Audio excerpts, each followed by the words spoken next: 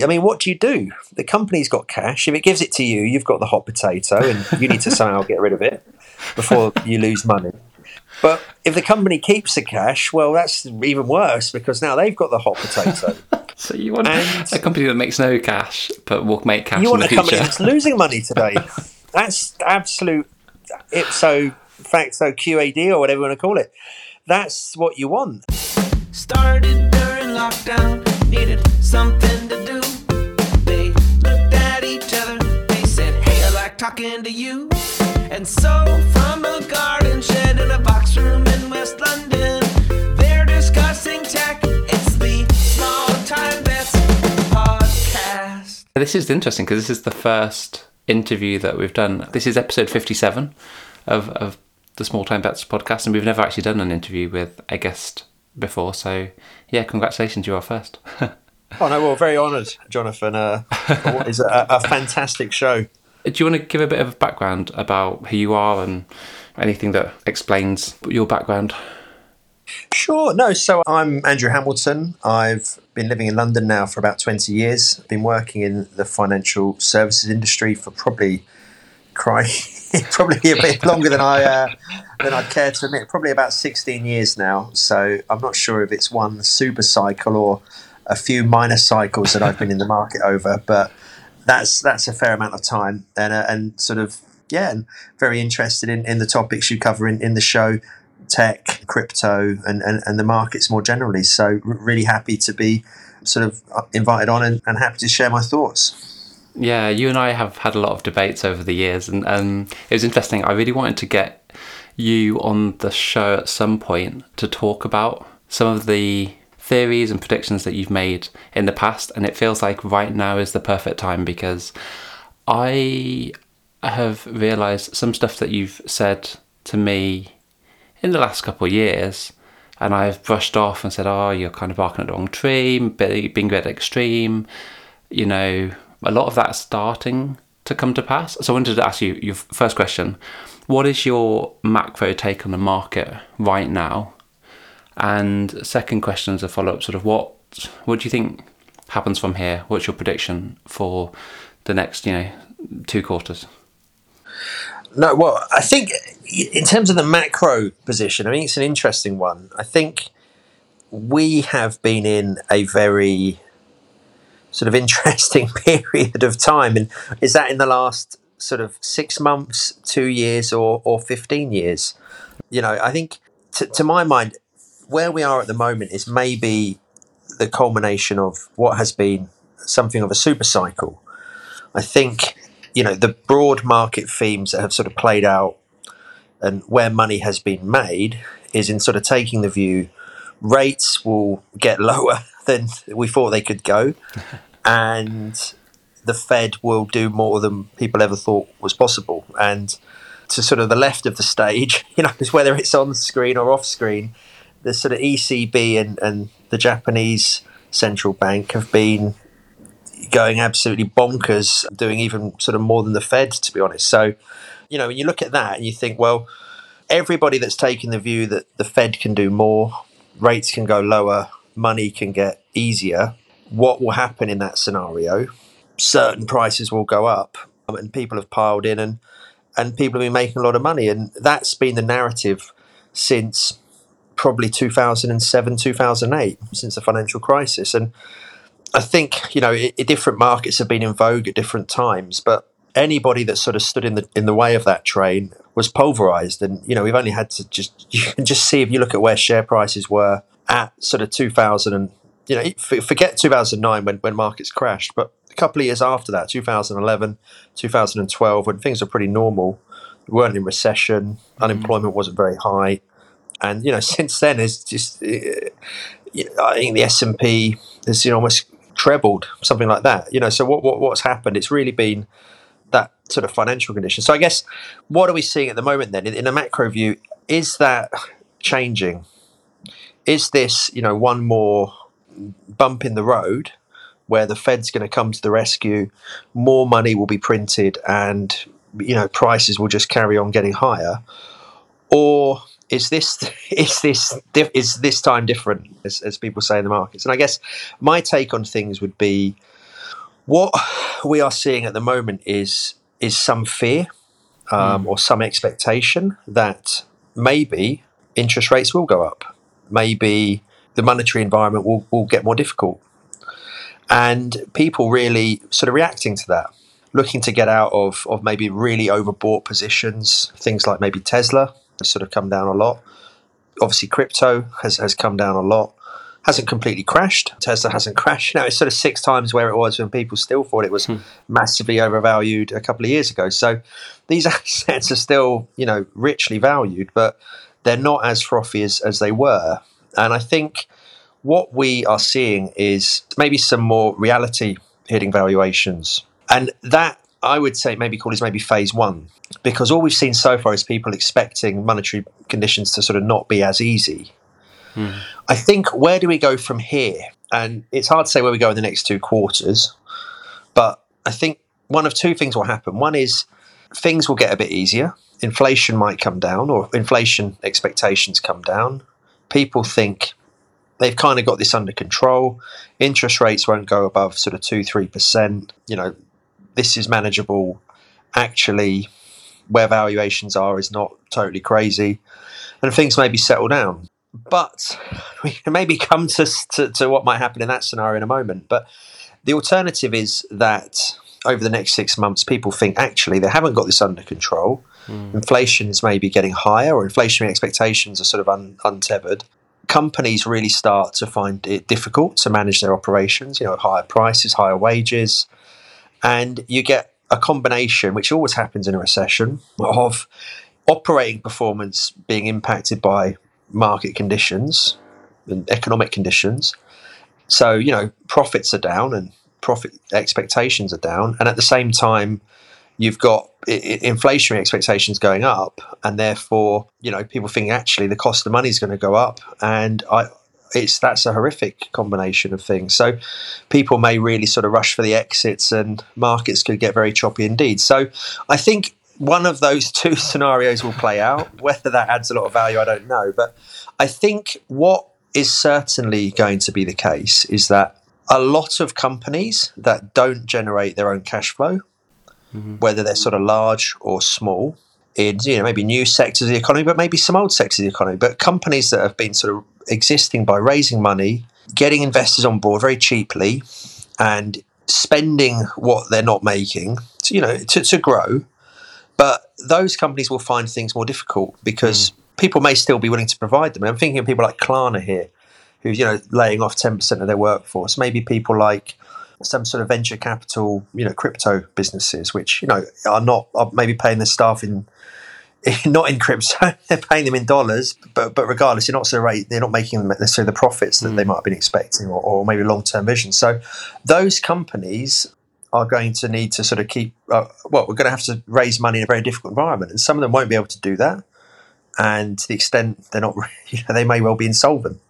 And maybe companies that are still able to raise money, like I'm sure Klarna would be, are going to be a bit more judicious in what they spend it on. The growth projects, the initiatives might sort of fall away. And, maybe they focus more on their core business and in a lower cost base. But again, none of it points to strong economic growth and positive trading statements and a really positive market backdrop. So I sense that a theme that will emerge over the next 6 months is maybe more sort of recessionary type talk, which we're starting to get. And, companies much more focused on conserving cash than on distant growth rates. That's interesting. You mentioned a little bit about options for inflation, and I'm curious because I've been struggling a lot with the whole inflation narrative, because I was kind of in denial at one point that we would see sustained levels of inflation, that it would kind of start to bake itself in psychologically. And then because of supply chain issues and oil price and war in Ukraine and everything else, that narrative seems pretty locked in. But in a world where we're seeing, initially asset inflation, which you could argue we saw during the pandemic, and now kind of CPI or consumer inflation, it still feels like holding cash is the best thing to do because everything else is dropping. So tech stocks, crypto, even gold, I don't know, has whether it's actually performed as well as people would often hope it would. So what do you do in a world where you have a recession and you have high levels of inflation? I mean, I think that's a great question. I mean, well, I think holding cash is always a good option, but over longer periods of time, it's a bad option because, you know, anybody that's held cash for a long period of time has probably regretted it if they're an investor. But I think, you know, that as sort of as a side point points to the sort of almost perverse incentives in our sort of current untethered monetary system, where pretty much everything's geared towards printing more money and easing financial sort of conditions, which means that if you have cash, you're almost forced into a market of some sort. You know, thinking of maybe an old age pensioner, or, you know, the widow, children and orphans, etc. No one can just sort of say, well, actually, you know, I've got a nest egg here, you know, say 100 grand. That's a decent sum. That should sort of get me through a few years in retirement, or pay the kids' university fees, whatever it might be. You know, you can't really think 20, 30 years ahead. You'd have to invest it in something. And I guess this is, you know, the backdrop that we're in, that people talk about financialization, etc. But money in that sense is almost isn't maybe worth what it should be in a longer term perspective. So having said that, so what could one do in this environment? I think be very cautious. I think would be, because the euphoria seems to be coming out of the market. It's better time to buy than it was 6 months ago, clearly. But, you know, if there's a recession and there's inflation, you know, you only have to look at the sort of 70s and 80s to see that the stock markets could tread water for very, very many years at a time, to the extent people just felt, you know, investing in the stock market is a waste of time. And I think we've been in a period where almost so long now that people just can't imagine a period where the stock market isn't always just going up and up and up. Yeah. And if it does fall, well, this is the moment to get back in. It could be. Why isn't it the case that it just does nothing for 20 years? It's happened in Japan forever. You know, I mean, why? It's in the UK stock market's done nothing, frankly. Yeah, that's true. That's true. It's 20 actually years. a US phenomenon, isn't it? Yeah, absolutely. So, you know, maybe we're at the start of a pretty boring and dismal period for the stock market. It's just going to tick along and tick down for a period. Maybe we don't see a huge crash, you know, but I think we keep coming back to the fact that with the inflation coming in, things are just maybe going to be a bit different from here than they have been for the last 15 years. If you're a central banker right now, what are your options? Well, I think they're more difficult than they were 10 years ago or 5 years ago or 15 years ago. I mean, the problem they've got now is, and I think stepping back a bit, when you sort of look back at, you know, the 1960s or 70s, and, you know, you look at the history books, nobody was expecting 20% inflation.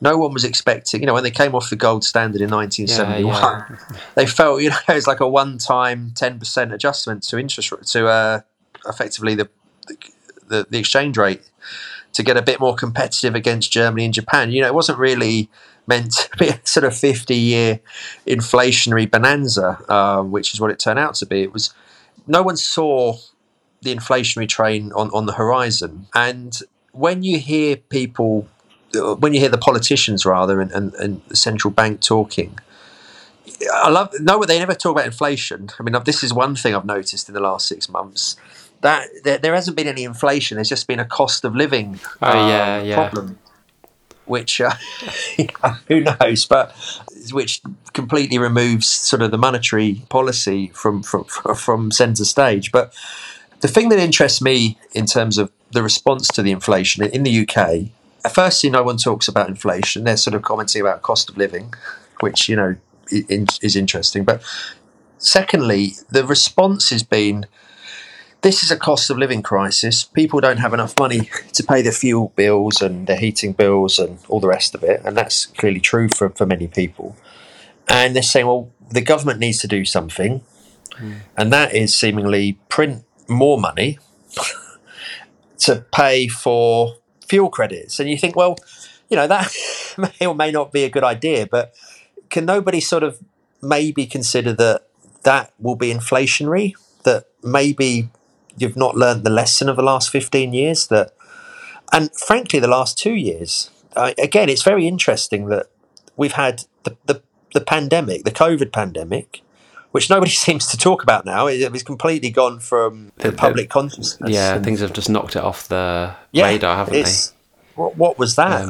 But the money printed and the deficits that the governments ran, which was all, sort of financed by the central bank, just unprecedented. Not even in wartime have we seen the kind of deficits that were seen then. And it's unimaginable. In the UK, I think UK incomes went up 8% in the first year of COVID, and that was pure deficit financing. So, again, you look at that and you say, well, that may be inflationary, and then sort of 2 years later, we get the highest inflation we've had for 40 years, and it's very instructive. No one really is making the link between the sort of financial response to COVID or rather the monetary policy response to COVID and the inflation we're getting today. And I guess given that, it could be the case that if that was what's leading the inflation today, the response to what's happening today, which seems to be more government spending, it kind of tells you that the people in charge are not really the ones to sort of deal with it. Well, out of interest, what do you think in the UK of the windfall taxation on energy companies? Because that would be a non-money printing way of doing it, and actually it actually falls more in line with like modern monetary theory responses to this. And I'm just curious what you think. No, I mean it's an interesting one, and you've got to applaud them that there's a sort of a pretense at balancing the books. But I think probably I find it fascinating in the sense it seems to be completely uncontroversial. Nobody seems to oppose it. Not even some of the energy companies, which is it's just a winning all round. So, and you kind of think it doesn't suggest that they'll sort of think twice before taxing people again when something else happens or another set of prices go up. But I think for me, again, classically, do energy companies just want to pay out all their money in dividends? No. Most of what they do with their money is invest it in finding new sources of energy and getting more efficient, etc. All of which should, over time, reduce energy costs. Call me, a sort of rabid free marketeer, but taking money away from energy companies is probably not going to help them produce more energy and lower their costs. Is that controversial? I don't know. Is it? I don't know. And I guess maybe I can't help myself. There's a flip side, which is then taking it away from energy companies where it would either go into the companies or to shareholders or something, and giving it back to people in the form of subsidised energy costs probably is a good way to contribute towards inflation, right? Because it maintains the demand side that would otherwise... Yeah, and it restricts the supply side. You're absolutely right. I mean, again, it's hard to say that people struggling to keep their exactly. homes There's a kind warm of like and there's extremes. But I guess in terms of addressing that, is there a lot you can do other than sort of giving the money? I don't know, but again, what we haven't seen is a real effort at balancing the books. Apparently there's quite a lot of loopholes in this windfall tax, and it's probably more politics than economics. But for me, the idea, again, it's sort of these companies, there's sort of 20, 30, 40-year investment sort of horizons. And I mean, maybe they just shrug their shoulders because they are thinking so long term. But, the idea that you sort of invest in this project through sort of thick and thin, all sorts of different energy cycles, and then the minute things are sort of looking good for you, then wham, you're sort of taxed. It doesn't really make a lot of sense from a... It's a strange precedent, right? That's why I was curious on your thoughts on it. Like you said, is it repeatable? Is that the mechanism to solve problems in future that's uncontroversial? Well, you can't do it to all business sectors, right? Because people will probably... maybe you can. Maybe this is the start. Wait till... I mean, I don't know. Maybe... I don't know what prices will go up next. Furniture prices go up, and it's going to be an IKEA tax. I mean, you heard it here first. But there'll be a Tesla tax for electronic cars going up. I mean, it just prints itself. I wanted to ask you, to conclude this whole market sentiment piece, what did you think about Elon's email and the Tesla layoffs that just came out today? It's an interesting one. I mean, I mentioned Klarna earlier, cutting sort of 10% of their workforce. And, then Tesla seems to be coming out and doing that. I mean, the fact is, these cars are very expensive. I mean, we're talking about inflation. I mean, you could probably tell me how much does a sort of, if I wanted to go and drive a Tesla next Wednesday, what would it cost me? I think the base one's around $40,000. So what's that about? About £28,000? Yeah, no, I think it's more like 30, 35. Oh, I tell a lie. The electric cars have gone up so much. Base price 42,500 for a Model 3 in the UK. Well, there's bring on the Tesla tax, but well, I don't know how much profit they actually make from each car. I don't think it's that. I don't think it's a crazy amount. Jonathan, there's a lot of people think they don't make any profits, but we won't have a Tesla episode, I suggest. But no, I think, these are the guys selling what are quite expensive cars. Luxury cars, you could call them. And, if we are heading into a bit of a recession where financial conditions are not great, people can't borrow as much, and there's a bit more unemployment, and people haven't got as much money, is that a good outlook for Tesla? I mean, you can look at the long term, where everyone will be driving electric cars and they've got the biggest battery factory, whatever it is that people think they're great at. Great, that maybe that narrative's still there, but to get to that, you've got to get through this recessionary narrative, which is probably not going to be good for them. So I think that's the sort of thing we're talking about. That's where a company's probably going to have a bit of a sort of classic recessionary headwind that it has to react to, and that can't be good for its share price. It's not. It can't be good for its sort of cash position and its sort of balance sheet.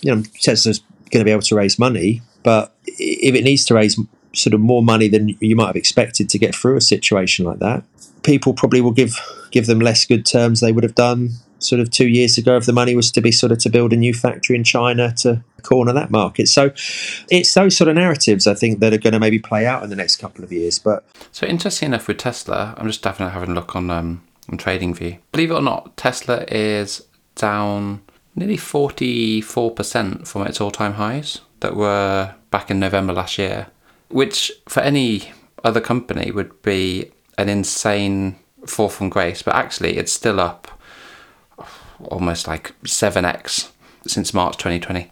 So it's a kind of weird, very difficult to make sense of Tesla share price, to be entirely honest. Well, I mean, the Tesla share price, and I think this really sums up everything we're talking about, Jonathan. I think for me, the Tesla share price should be on the front cover of any sort of markets valuation textbook, because, and we've had this conversation before, Johnny, what is fundamental value? Can you really just apply a sort of multiple on profits and say, well, that's how much a company should be worth, and maybe argue around the edges? And I think what Tesla is it's a response to a demand for very large, very volatile assets that are sort of cash negative today and may or may not be very cash positive in a period in the future. And what do we mean by that? I think classically, as you know, you sort of look at how much is a company worth, and you say, well, it's making, 100 million a year in profits today. Interest rates are 5%. How much cash is this company going to make in the next 20 years? And you sort of discount that by what you could get in the bank at a 5% interest rate. And, it's pretty straightforward. And the question is, well, how much money will it make next year? And is it going to grow 5%? Is it going to grow 2%? Not straightforward, but you can kind of get to an upper and lower bound of valuation. And what Tesla has done, or what it's been a response to, is when interest rates sort of went to zero, and when, more importantly, almost they went negative, in a sort of negative interest rate world where the discount rate is, let's say it's negative, well, a company that's making cash today is a liability to you because they, yeah, exactly. It's an opposite world. It's a Alice in Wonderland world we're in, but literally, I mean, what do? The company's got cash. If it gives it to you, you've got the hot potato, and you need to somehow get rid of it before you lose money. But if the company keeps the cash, well, that's even worse because now they've got the hot potato. So you want a company that makes no cash but will make cash in the future? You want a company that's losing money today. That's absolute ipso facto QAD or whatever you want to call it. That's what you want. But of course, at some point, you're shelling out $100 for the shares. You kind of want to see the $100 back. That's the whole point of this exercise. So the whole idea is, well, what I want is a company that's definitely not going to make any money this year, probably not going to make money next year, maybe won't make the money the year after that, but in sort of a distant future, when your grandchildren are around, possibly that kind of time frame, this company might be making more money than any other company in the world. And what you now describes have is Tesla quite well. Yeah, absolutely. What you have is rather than a sort of a share of cash flows today, you've got an option on cash flows in the future. And I guess what does Tesla do? It trades like an option. It's up 7 times, down half. That's kind of what you might think an option on what next year's, orange juice futures might do. And that's what Tesla. And actually, when I say what Tesla is almost it's supply and demand. People need assets like Tesla when you have interest rates at 0%, because you don't need assets that are throwing off cash predictably. And I think when I look back at the 2008 financial crisis, the thing that struck me is clearly, CLOs, CDOs, all these things were sort of, quote marks to blame. But where do they come from? And I think the most cogent analysis of that crisis really said, well, after the Asian financial crisis, 97, 98, a lot of sovereign wealth funds and the sort of central banks of these emerging market economies, rather than letting their currencies float, fixed their currencies and built up huge dollar balances, what you call the sort of reserves. And those reserves sort of flowed back into the US and the UK and Europe. But they had to flow back in, they had to invest in safe assets. Chinese central bank's not going to buy maybe shares in Tesla, certainly not in 2005. So you had this huge inflow of dollars back into the US looking for AAA assets. And of course, at that time, the US deficit wasn't very large.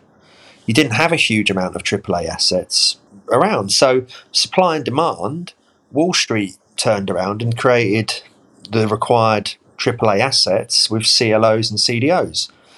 And that's where ultimately the money and the demand for these assets was coming from. It wasn't like they were just invented out of nowhere and sold to people out of nowhere. It was a clear response to a very rapid, sizable demand for AAA assets that couldn't be met from the traditional sources. And I guess let's look at Tesla. Let's look at some of the other sort of stock market situations we've had in crypto and other assets in the last few years. And they've traded like options because that's really what the markets have demanded. Interesting take. I'd never thought of Tesla or highly volatile stocks as options, but actually makes an interesting point. And then the options of Tesla stock would be just levered derivatives in that world. It's kind of weird. Exactly. That's probably where my financial advisors in putting on my pension. Okay, that's probably a good point to segue to my next question. So, if I'm listening to podcasts, we normally have a segment that's all around This Week in NFTs. And I'm not a collector of physical paraphernalia or anything, but I have gotten very engrossed into the world of collecting digital things that take up no physical space but have a certain scarcity or allure or collector value. But you and I have talked a lot about Rolexes and watches, and I, knowing nothing about them, when I spoke to you, I was like, geez, these things are astronomically expensive and actually behave in similar ways to what I'm witnessing in the NFT world. So I wanted to ask you a little bit about, your experience of luxury watches and the culture and community that's built around them. Sure, John. And I think that's, it's a fascinating topic. So, certainly for me, someone who's interested in the markets generally and in what we're seeing in terms of inflation, because having a long-time interest in watches as a hobby and, sort of loving the horology and the designs, etc., and always having enjoyed looking at watches even from sort of a young age in the shops. It's interesting to see just how the market's developed in tandem with some of these other markets we've touched on. But, sort of stepping back a moment, I think what's been really interesting in the last few years is you've always had, luxury watches as a very expensive item. Traditionally, a lot of people would buy them when they retired. They might be bought them as a gift from maybe when they qualify from university or maybe get married. I guess traditionally these were big, expensive items that were marking a milestone in someone's life. And that was a sort of traditional market.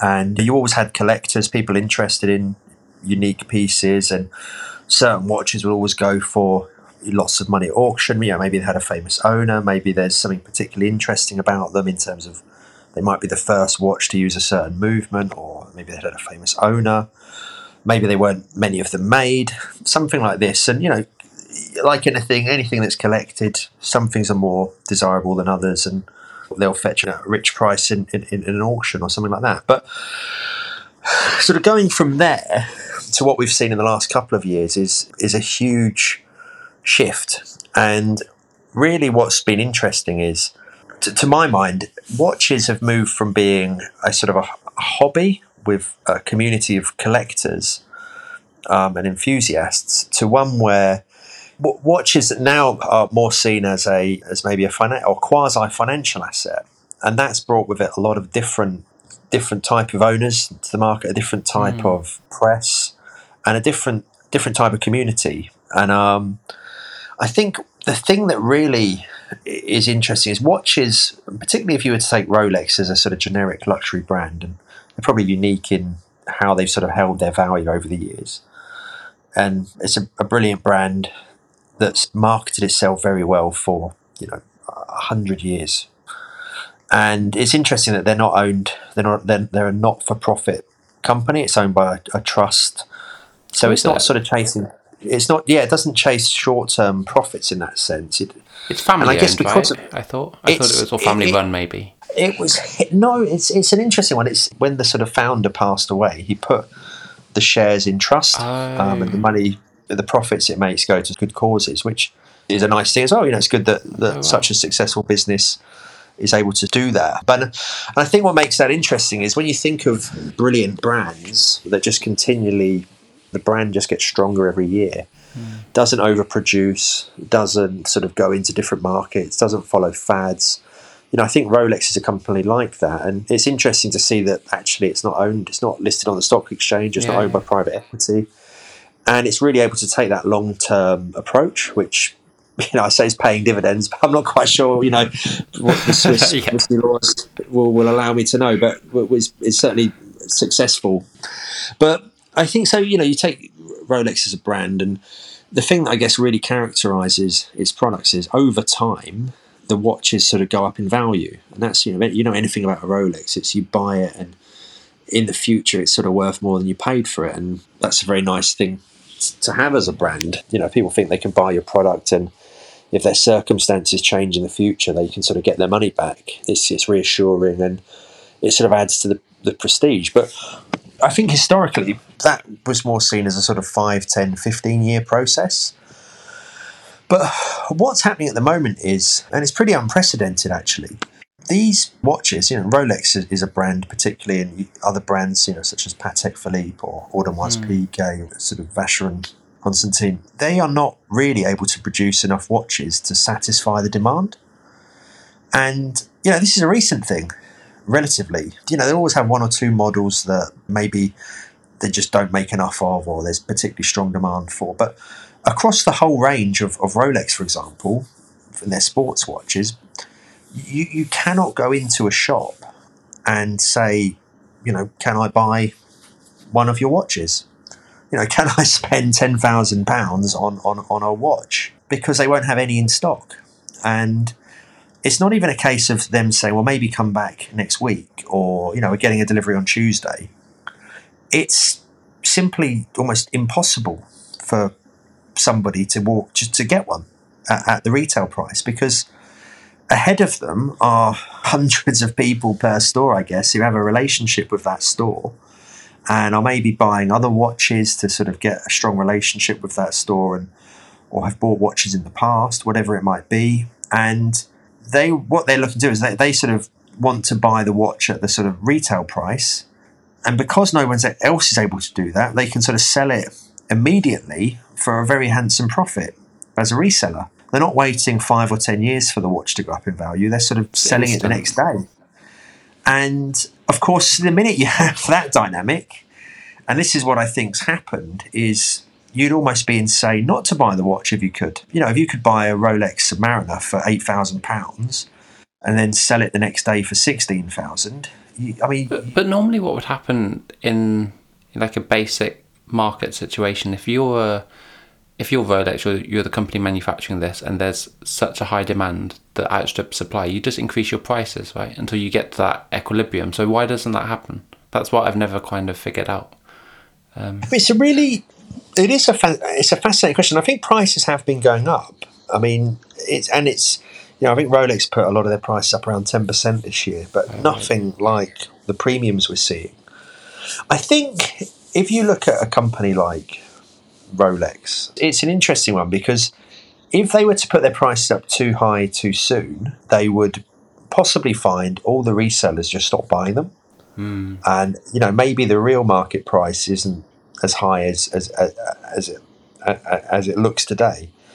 The prices that have been these sort of secondary prices that we're seeing, it's a very new thing. Who's to say, we have the recession next year, interest rates go up, and, actually the market gets back to where it was 10 years ago.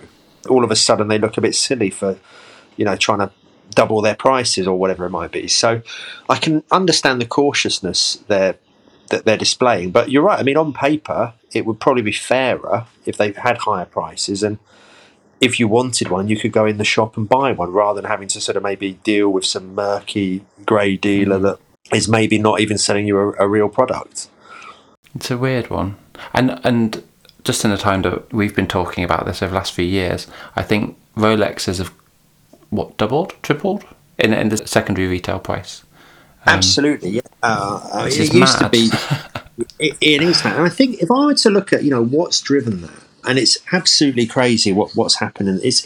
A lot of the rises are in the last 2 years, and I think this is the question of how sustainable is some of what we're seeing. But I definitely think some of it's a response to inflation, and anybody that can get a sort of in-demand steel Rolex watch at the retail price will get one. And I think, people will be happy to pay a modest premium to that. And I guess it's the question, well, what's a modest premium? But again, you just got to think, well, a lot of these watches now, they're going for sort of in $10,000 plus. And you're seeing a lot of watches go for $100,000 plus. And I guess the question is, or the observation is, there are a lot more people now sort of able and willing to spend that much on a watch than there were 5 years ago, 10 years ago. And what's driven that?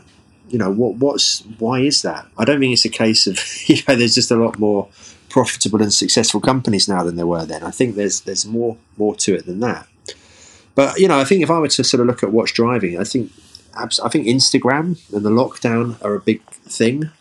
People just sort of sitting at home on their phone, looking at these things, and I remember Hannibal Lecter said, you covet what you see, and I think a lot more people are seeing these things a lot more often. 15 years ago, that's a really good point. Yeah. And there is a whole shopper psychology of the more times you're exposed to a product, the likelihood of you buying that product approaches one. If you're exposed to it over and over and over again. So that is a point.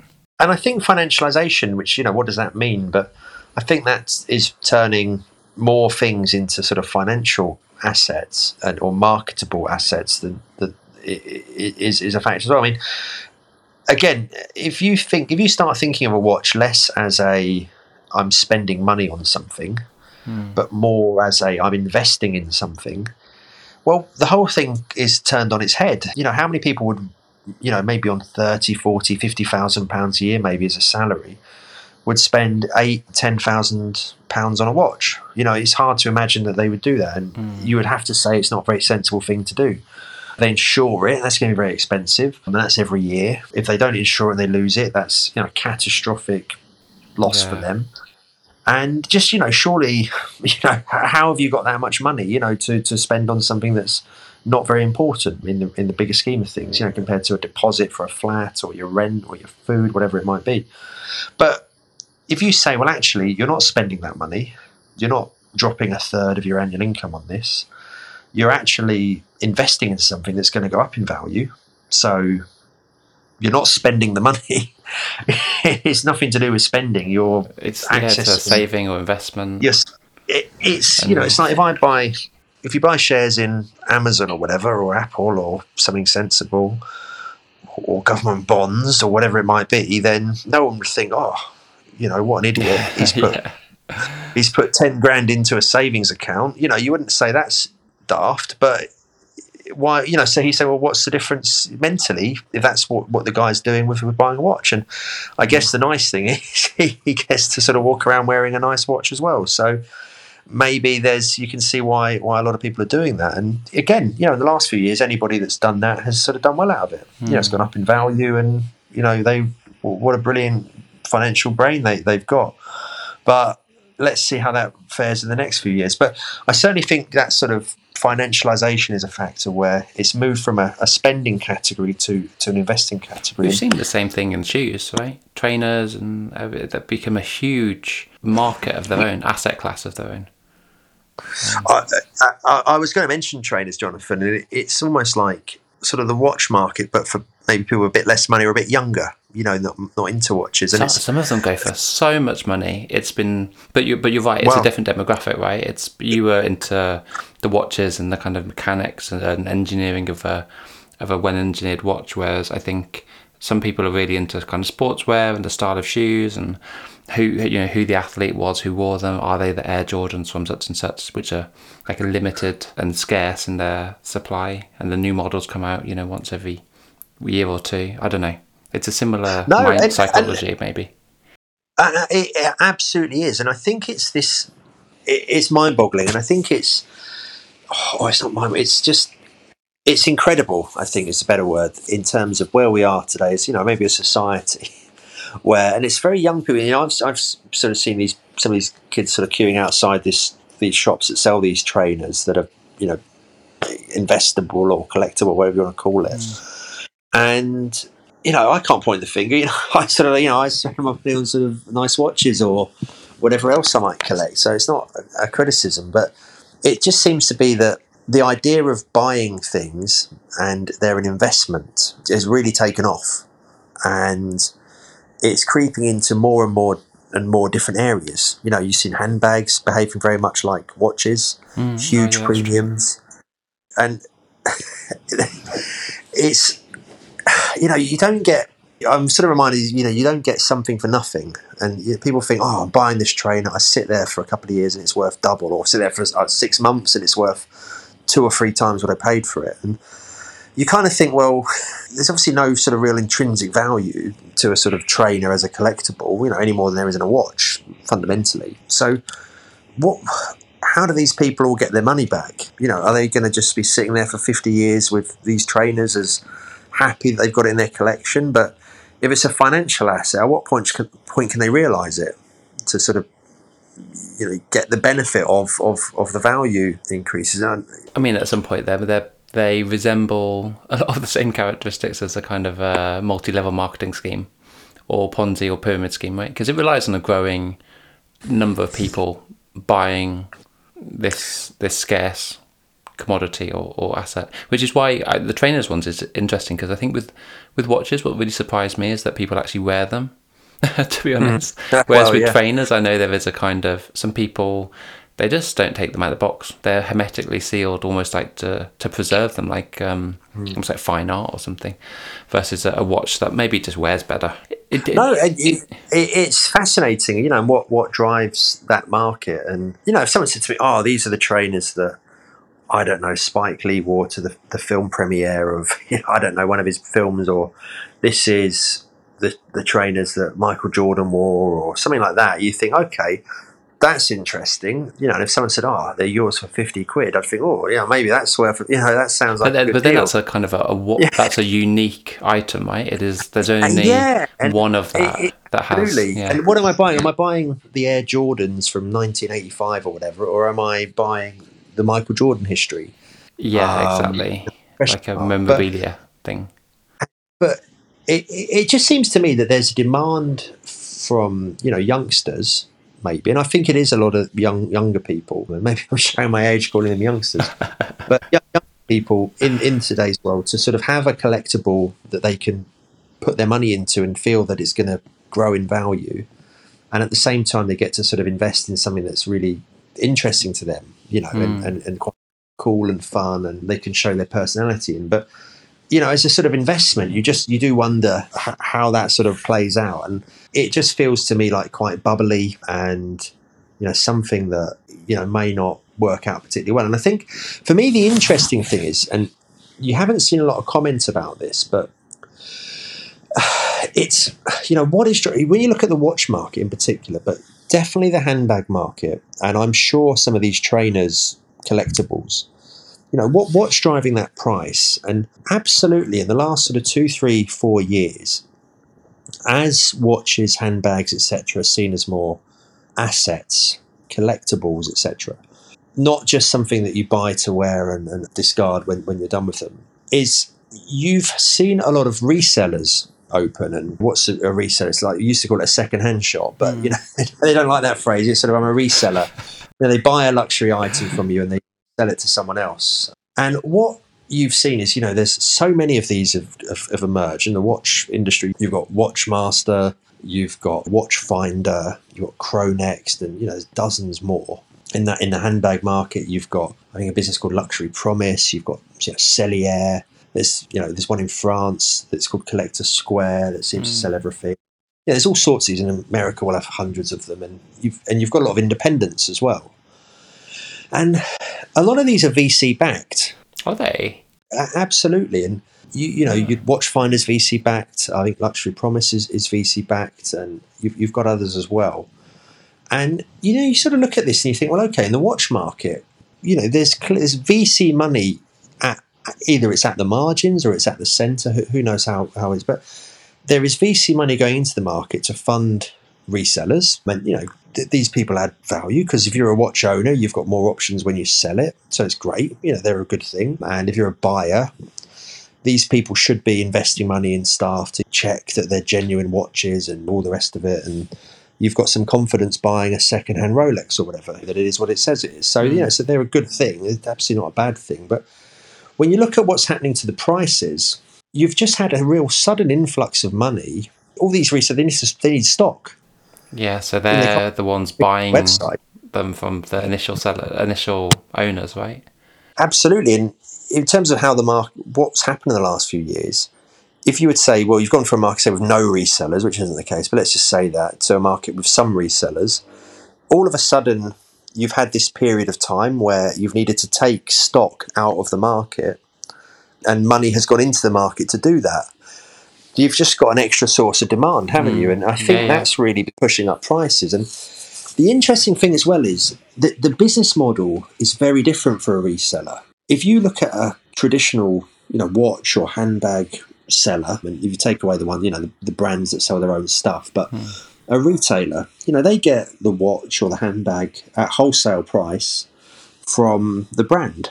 And, they get quite a fat margin when they sell it to you. That's retail. You buy low, you sell high. And the brand is happy because, so they don't need to pay for the store network and the staff and all that stuff. So, everyone's a winner. But the reseller, they don't get the goods at the wholesale price. They're not buying direct from the brand.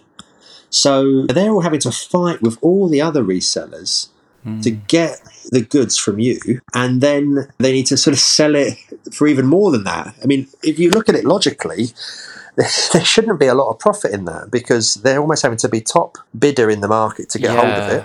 And then they've got to somehow take on all the risk. Sell it to some other top bidder the next day or whatever it might be. So, and it doesn't quite work like that, because I guess I would probably rather sell to them than than somebody else, and therefore take a lower price because I guess if they're reputable, I'm not worried they're going to call me the next day and go, "Oh, you sold me a fake." I guess I it acts want the my money same as like car dealerships, right? But in car dealerships Yeah. where you've got a depreciating asset versus this where you've got potentially an appreciating asset, it kind of works a bit weird. It actually makes no sense when you think about it. And I guess it's just one of those things that's really emerged as a force in the market. And, it's huge amounts of money flowing through these businesses. But it's emerged, in the luxury market and in the watch market and in the handbag market, that they've emerged and they've changed it. And I guess it's made people much more aware that they can sell the stuff they've got at a really good price. And I think, are they really a factor in driving the scarcity in the first place? And, not just stocking up, but if there's a case, there's a handbag or a watch that does sell for more than its list price, if you're a reseller, that's what you want. But also, I mean, in some cases, and I'm just thinking out loud here, they almost create a new market. The reason I asked you about the Grand Seiko watches, I think I sent you a video which actually was from Watchfinder on YouTube. They have their own YouTube channel. They review loads of watches. I had no idea they were a secondary watch marketplace. I just thought they were reviewing watches. And now I get fed them all the time. YouTube just seems to think I love watches. I'm constantly getting these things. And now I'm like, are they creating a new market? I mean, I don't have any fancy watches, but who knows? If I keep getting exposed to this, suddenly I'm like being primed to think, oh, actually, I quite like watches. That's interesting. And then you're mentally priming a much bigger audience, which probably wasn't there, right? Because I wasn't the one shopping around the jewelers and stuff looking for fancy watches, but I watched a bit of YouTube and it's clearly found me. So maybe that creates more demand. These resellers, they range from very professional, very well-funded people like Watchfinder to, one-man bands, pretty much not much more than an eBay account, frankly. But the resellers as a whole are hugely growing the market. They're providing more point of sale. They're a lot of the times providing content. They are providing advice to people, what to buy. Some, this maybe the higher end. And there is a bit of a community there. If you were to look at, say, Luxury Promise, for example, on the handbag side, I think they have, regular shows where they sell various bags on the show, but it's quite entertaining. It's quite live. It's not what a brand would do with their own stuff. And I think as well, they grow their mailing lists. They can reach people maybe the rest of the industry can't. And I guess it's the fact that they're more accessible than some of the brands as well. If they have a bag, it's there. You can buy it. It's not the case that, if there's a Chanel or a Hermes or a Rolex watch, as we've said, the most in-demand models, they're not available. God, so you have to go to a reseller to get them. You know what? I think we've just on the fly uncovered the entire model, the marketing model, because that Watchfinder video I sent you, the video that I had been pushed before it, and from not just them but from a number of different channels, was all about the $100 Seiko, which is like it's like their cheapest Model 1 and why it's really good value for people starting out who can't afford a Swiss watch, and it then compares it against like the higher end Grand Seikos and then against the Rolexes, and you just see them. It's all from the same. They don't even sell it on their website, I don't think, but I think the model they're looking for is prime people who would normally never buy any watch like that, and then prime them into getting the Seiko, but for all the qualities and attention to detail and the appreciation of the mechanical side of it and the dials and the style and the almost like the finesse and brand awareness that comes with it. And then maybe they get into that in their like 20s. They're now on that wagon, right? That's what every retailer wants to do. Every brand wants to kind of like get people in. And then when they start earning more money and getting promotions and everything else, they're aspiring to the next level up. I feel like that's literally their playbook, because there's a million of those videos on YouTube about the $100 Seiko and how good it is. And I don't know now whether it's any good. Maybe it's just to get you through the door. And there's an element to that, and they'll sell you something, they'll buy it back, and they'll sell it. So that's the constant activity, what they do, and I think remember that they don't get the wholesale margin, so they need to be probably 3 or 4 times as active as the retailer. Yeah, of course. who's trying to elude an air of sort of exclusiveness. I'm going to hold this up and see if you can see it. But if it goes into... There you go. So these are all the videos that come up around the $100 Seiko. There's so many. And they're all from the same place. Or from the same ones that you're on about. You know, the $100 Rolex Killer or Seiko or whatever it is. And it's remarkable. It is, and actually, you're right. You know, the amount of content on YouTube, and you know, I don't really go on Instagram, but obviously, but YouTube in particular, the amount of content that anybody in the world can access.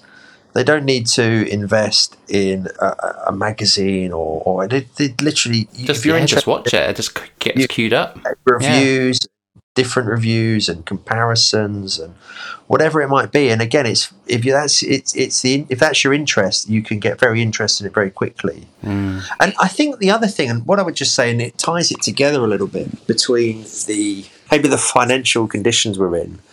And the role of resellers and the role of money coming into the market. I was really struck a couple of months back, and the market certainly has cooled. Actually, interestingly, I think watch prices are sort of down 5 or 10% in the resale market in the last month. And maybe we touch on what that might mean. But what really struck me a couple of months ago was, I was sort of in a reseller. I won't name them. Sort of shop near my work. And I was just sort of killing a little bit of time. And, I had a look at one watch and I just sort of tried it on just for fun. And the salesman said to me, "Why don't I get it?" And I was like, "Well, actually, I've got a similar one, probably not for me." And he said, and for some context, it was a Rolex Explorer. And, it retails for around, I think, £5,000. And it was for sale for about £9,000. Whoa. Just to put context, So again, that's pretty much the secondary price for these things at the moment. You cannot get one. You can't go into the shop and get one.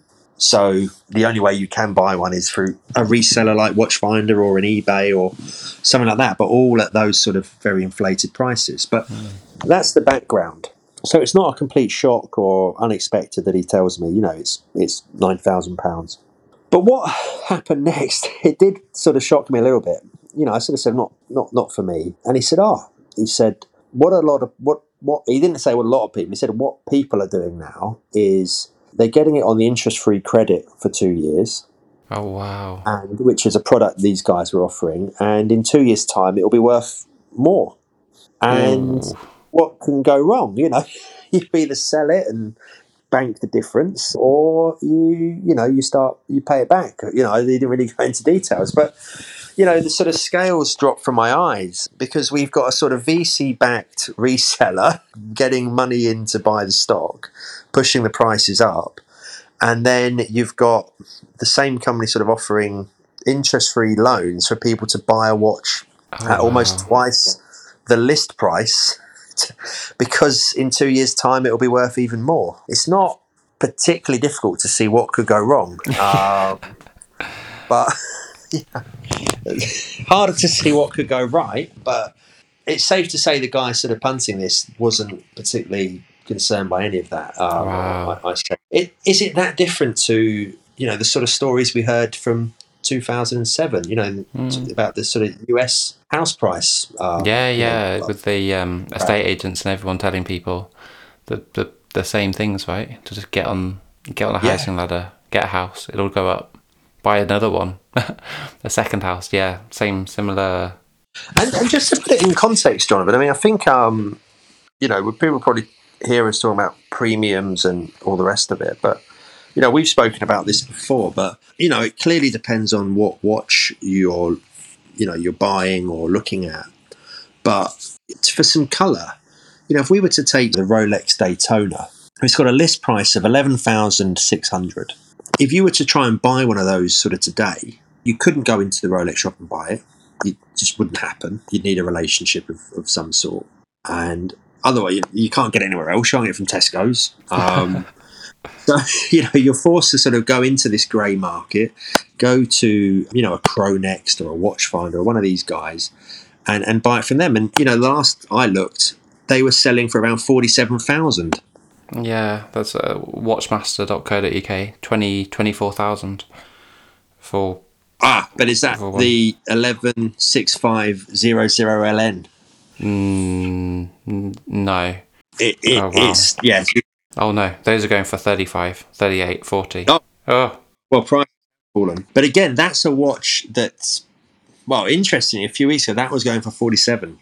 So prices have fallen considerably in that time. But, you know, that was a watch that was, that Rolex thinks it's worth 11,600. Wow. And it's selling used for triple that. That's remarkable. And you're seeing some, you know, Audemars Piguet or Patek Philippe going sometimes 4-5 times the list price. And for some colour, it's a very recent thing. Back in January 21, the Daytona was sort of less than 20,000 with these resellers. So we've seen this boom in just the last 12 months. Wow. I know we're running a bit over time, but I had a segue question that I did want to ask you about, which was linked to all of this. Because you were mentioning if you were to buy a Rolex, you couldn't walk in without a prior history or, you know, relationship with the seller to kind of almost credentialize yourself. But what do you think about luxury and, I guess, iconic consumer brands moving into the Web3 and NFT space? Because you've seen it with Adidas. Adidas have been very prominent doing these kind of metaverse, NFT, Web3 partnerships, and they've been very open and active in that space. And you've also seen it with Gucci in particular, doing some very interesting collaborations with big NFT projects, and one of the things we've covered on the podcast. But what are your thoughts on that? Because the behaviours are similar, the psychology is similar. It is. I think you've got to sort of look at. You can absolutely see why they would get into that. You know, there's a lot of fast money. Yeah. And the whole thing around NFT is literally, you know, that it's exclusivity in the sense there are only so many of it. You know, it's non-fungible. So by its nature, it's exclusive. And I guess luxury brands are largely around exclusivity, and successful ones are very good at managing that, managing their prices and maybe managing access to their products. And I guess you can see why they're interested in it. I think the skill set is very different to what they're good at. And I think for me, until you have a large number of people who are concerned with how they look, if whatever that means, sort of online, I don't know how really interested they'll be and how much it will develop. Their core customer, which would be sort of wealthy people or people with access to money anyway, would need to sort of be concerned about how somewhere in the metaverse do they have the right tokens of exclusivity hanging from them. And until people are worried about that, I don't think the market's really there for the luxury brands to exploit that space. But I actually think it might be the other way around. A bit like what we were saying about the Seiko $100 watch that gets advertised to me on YouTube, or kids going out and buying, you know, investing in trainers because they saw it on Instagram. So I can tell you the experience that I had the other day. You know, I've been talking about the 10 KTF Beeple project set in New Tokyo with Wagmi-san. He kind of crafts these different items that you can wear in their metaverse. They did a partnership with Gucci, and it's the first time I participated in that partnership thing and ended up with a Gucci NFT. Don't have any Gucci real clothes, but have a Gucci NFT. But following that, on their Discord server, they then reached out to people who've got that Gucci NFT and said, oh, you can qualify for pre-early access, basically, to a limited edition partnership that it turned out they were doing with Adidas. They actually did a Gucci Adidas real physical clothing items, bags, whatever. And they were like, oh, if you register your wallet here, and your email and other details, then an agent will contact you and start talking about it. And I didn't go down that route because, quite frankly, I'm not really bothered by owning real Gucci things. But I think that's the interesting model, right? A lot of people in a demographic that just don't care or own real Gucci stuff, but have, through whatever channels, ended up with this NFT, and it kind of gives you a ticket to the club to get early access to something that you can't get that in a store. I'm sure some people would be yelling at me, why didn't I go and get this like rare Gucci Adidas partnership thing because it's a limited edition, whatever. But not for me. But I think they're accessing a different demographic, but through that NFT angle, maybe for now. It could be, and I guess this is probably why they're spending the time and the bandwidth looking at it. Because, if I were running Gucci or Prada or Celine or whatever, I'd probably be worried about how do I make sure I'm relevant and sort of reaching the next wave the of the younger crowd. And traditional routes to market are changing, and I can see that. I guess looking at their core customer base today, I don't think many of them will have even heard of Discord.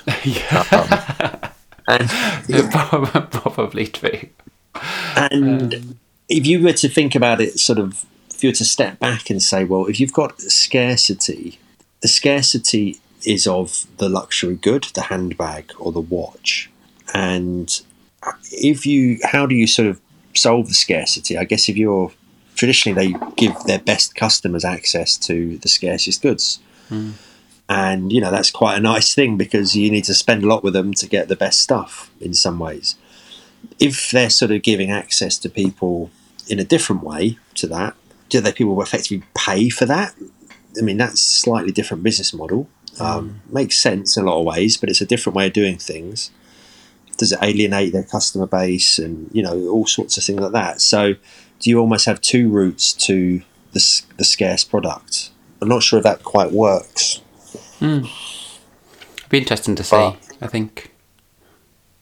But it was one of the things I still think, and it may change if we end up in a full-blown recession, but this was the year that I thought would be big brands entering NFT world. And I've seen it in terms of, like, you see the jobs advertised everywhere where they're looking for Web3, metaverse, add buzzwords in here, job posts for basically every company out there, but they have no clue what they're doing. But I think, based on what you were saying about watches earlier and the handbags and everything else, I think the parallels are definitely there for big brands to move in and just employ the same tactics, but for a different generation over a different medium. That's kind of what it seems like.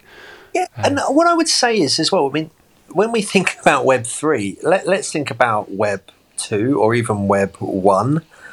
A lot of these luxury brands, they've all got websites. Although I'm sure some of them probably think, could we be more exclusive by not having one? But you would be surprised at how many luxury brands you cannot buy their products on their website. Oh, yeah. You have to go to a store.